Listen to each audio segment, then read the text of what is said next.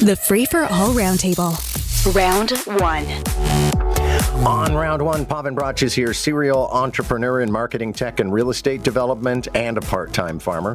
Deb Hutton, former advisor to 2 premiers. Scott Reid is a political commentator and advisor to Prime Minister Paul Martin. Good morning, everybody, and let's start with federal politics, as a matter of fact. Jagmeet Singh is suggesting he's gone a little cold on the deal that the NDP and the Liberals have together. Scott Reid, I'll start with you on this one, because you've advised prime ministers. Is he just being coy because he needs to kind of rekindle the relationship, or do you think they're in trouble? No, they're not in trouble. We had Jagmeet Singh on the station on Friday. I interviewed him, and I pushed him hard on this, and he wouldn't go as far as he did in that news conference. I think he just kind of got pushed around by the journalists. The reality is that he does back the prime minister's position. Right. His view is that there should be a sweeping national deal, that not only should there be strings attached and all premiers should commit to spending any new transfer money on healthcare, but that there should be a national plan for human health resources. There should be a national plan on technology. I mean, these are things that you're not going to get. But the idea that he's going to pull the plug on this government over the issue of healthcare, when on the fundamental issue he agrees with the prime minister, it's just political posturing. It's silly. All right. Deb Hutton, do you agree? So I'm actually a little more generous to Jagmeet than Scott is. And I think as a political watcher, I'm saying, finally, like, where have you been? You should have been in a position to be able to be really pushing the government and therefore elevating the party status. As a taxpayer, I say hang on to your wallet tight, because there's nothing that Jagmeet won't ask the prime minister to spend money on, particularly in the field of healthcare. Paven, this relationship, I was sort of expounding on this on the show yesterday, where the NDP agrees to backstop the Liberals, but the Liberals have to do a bunch of very NDP-ish things, has been very productive for the NDP twice before, once in the 60s, once in the 70s. So maybe he's going to get everything he wants. Yeah, well, he's going to try, and it's a bit like a reality show to me. This, I'm sure it's part of the deal. Listen, every few months I'm going to kick it up and say that I just don't like this relationship and the way it's going, and Canadians want something different. And I'm leaving, and it's all, I think it's all programmed. It's all drama, and it's such a shame, because it's such a critical issue. We have a healthcare system that really is in crisis, and and Jagmeet Singh, as pointed out, is asking for things beyond money, and I think that's probably the right thing to be asking for, because we do have to create a national strategy that's fundamentally different. We have doctors that are checking out. We have healthcare workers. We have a shortage of doctors while we have international medical grads working for $25 an hour at Tim Hortons. It doesn't make any sense.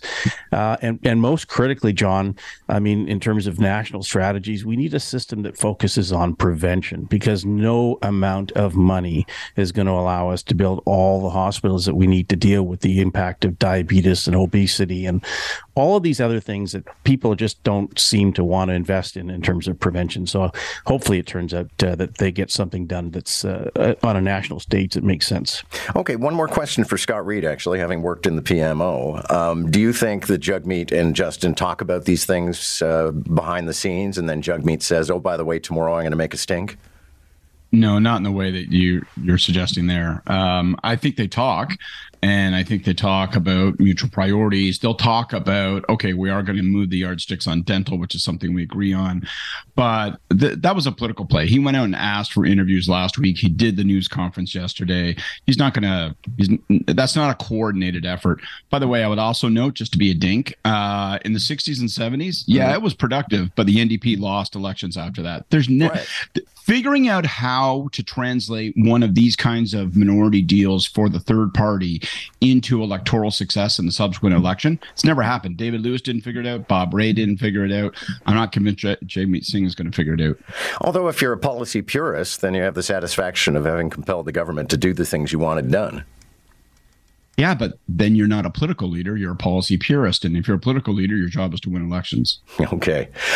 Speaking of winning elections, we won't dwell on this for too long, but Deb Hutton, Charles Sousa, who I think you know, declaring victory for the Liberals in Mississauga in a by-election. He joined us just a few minutes ago, and he'll be joining the government benches. I don't think we can read too much into this, except maybe the sort of opaqueness of the Conservative campaign. And I don't know where Pierre Poilievre is these days. Yeah, I mean, I think Charles is a great guy. I consider him more of a blue liberal, which always makes me happier, just generically. Listen, by-elections are an opportunity for opposition parties to test drive some messages, particularly a by-election where you really don't have any hope at all of winning. So I do think it's a missed opportunity for the Conservatives, but they may have a plan. I'm just not smart enough to see. Let's talk about an initiative, and we will talk to the city councillor who's pitching this in Mississauga at 8:05 this morning. But his pitch is that when you have radar cameras that capture people speeding in their cars, you could set them for different times of day. So I have an obvious interest in this, having collected tickets for driving 40 in a 30 zone at 3:45 a.m. when there weren't too many kids out playing stickball on the street. Paven Bratch, do you think it's a good idea? Is Paven there? We lost. Yeah, sorry, it's getting too complicated to drive now. I think. In Hamilton, you've got new lights now for people who ride bikes. You've got lights for transit. You've got parking in the middle of the street. You've got time zones that, different time zones and different speed limits and photo radar. And you approach intersections and you have to look three ways. It's so complicated. I'd hate to be verging on not being as strong mentally and driving in this day and age. So I think we just have to keep it simple. Okay, but does that mean you should be captured like I was doing? I think I was doing 42 in a 30 zone at 3:45 a.m. and I ended up getting whacked with a ticket from a machine. That's crazy. I agree. Oh, boy. All your vaunted public interest in lecturing the world on what's right and what's wrong sure melts in the face of a few dollars, huh? Look, first of all, you shouldn't be out at 3:45 in the morning. Nothing good happens after midnight. Your mom knows that. I know that. You should know that. Work my beans. And secondly, I am all for this. I am full Karen on this issue. The combination of Uber drivers and Waze means that people are bombing through residential neighborhoods, past schools, going 110 kilometers an hour, breakneck speeds all the time. I think we need speed bumps. We need parking on both sides of the street. We need, variable speed limits at variable times. Anything that would deter these knobs from barreling down the roads and knocking people, sideways. So I'm all for it. So I applaud those guys in Mississauga. I hope the Toronto councillors are listening. I'm not sure 42 is bombing, but Deb, last word. Well, I wanted to support this until I heard Scott's rant, and I just really don't want to support everything he said. So now I'm in a tough position. Listen, I'm all for technology, and that isn't just grabbing us in speed zones, the anonymous box that got you, John. It got me too on Bedford Park. I'm all for that. I am all for timing our lights. I'm all for variable speed limits. We should be using technology to allow people to get where they need to go and to make sure they do it safely. So I say more technology, go get it. Yeah, no, I'm totally on board with more tech because, for example, the traffic lights at my corner when I'm, again, leaving for work, Scott Reid, at 3:30 in the morning, they sometimes cycle over and I don't get a signal. So if I really want to get out of there, I have to go against a red light. Anyway. Got to put the Mickey down and pay attention. Come on. Super. Ottawa police apparently cut email access to some police officers who were on leave, I might add, during the Freedom Convoy because they were afraid there could be some leaks of intelligence about what police were up to. Is this of concern, Paven Bratch? Absolutely. It is of concern. And hopefully, after this expensive and long-lasting judicial review, hopefully there'll be some commentary on the fact that, we had a major issue. We had police helping protesters take their diesel to their vehicles. And we had issues, and we've seen this in other areas with the military where they failed to enforce. And the fact that the police felt they needed to do this because there were obvious leaks of intelligence is a critical issue for our country, but not only our country. I mean, we're seeing what's going on. We're stunned to see what happened in Germany with members of the military involved and potentially the police involved in an overthrow attempt at the government. And who would imagine this, happening as much? We thought it was just restricted to the U.S. So we do have to find a way to manage communication of information and intelligence during these crises, because it's a pretty serious issue. Scott Reid, I think this is probably going to be exaggerated by some as, look at that, Justin Trudeau shut down people's email. No, police officers on leave from the Ottawa Police Service were cut off from their emails because some of them were suspected of passing on information to the protesters. Their work emails. That's an important thing, right? The institution said, information that's available to people on leave that originates with us is being used by these people to help the other side, so to speak. And, they're well within their rights to do it. I would like to think that people will use that kind of authority with, economy and judgment. But I can't quarrel with the judgment that was made in this case. It's ridiculous. They had a former RCMP officer who was coordinating from a security standpoint, and he was at the end of a river of intel he was getting from old colleagues and connections. And that's a real concern. Well, and in major organizations, it's standard operating procedure to suspend your email service if you are on leave. Deb Hutton, your thoughts?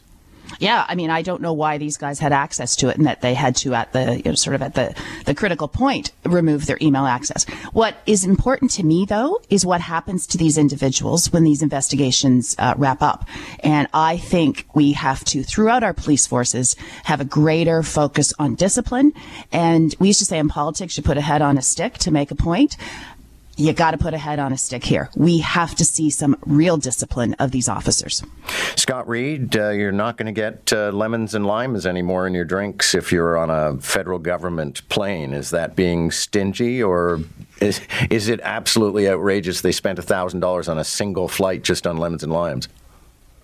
It's probably outrageous. These things happen.